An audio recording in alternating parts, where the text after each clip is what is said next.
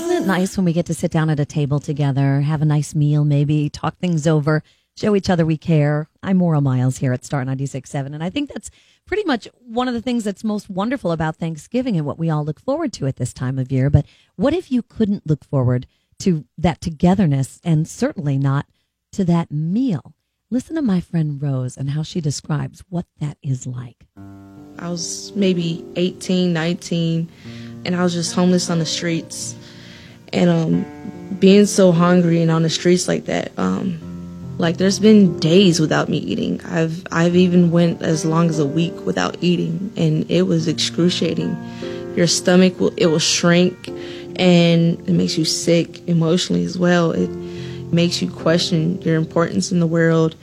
It's just unhumane to go without, but it's really traumatic experience. I don't like the idea of anybody questioning his or her importance in the world. I think we're all like snowflakes. We're made of the same stuff. We might look different in the way we're shaped, but we all matter. Isn't that for sure?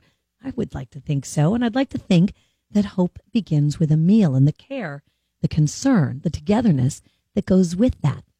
I don't know if you know this, but it's just $2.17 to provide that meal and the care and concern, really love that goes with it this Thanksgiving at Morning Star Mission. That's it. To take care of Rose. How about that? To set the table for her at our table as a family.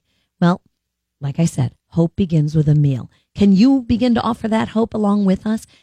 Here's a great way to think about it. If you have 10 people, that's just over $20 or so, you know?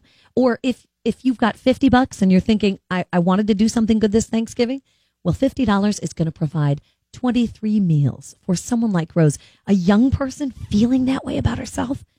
I can't. So if you'll join me, call 815-676-5501. Okay? 815-676-5501. Or just join us at the table at star967.net.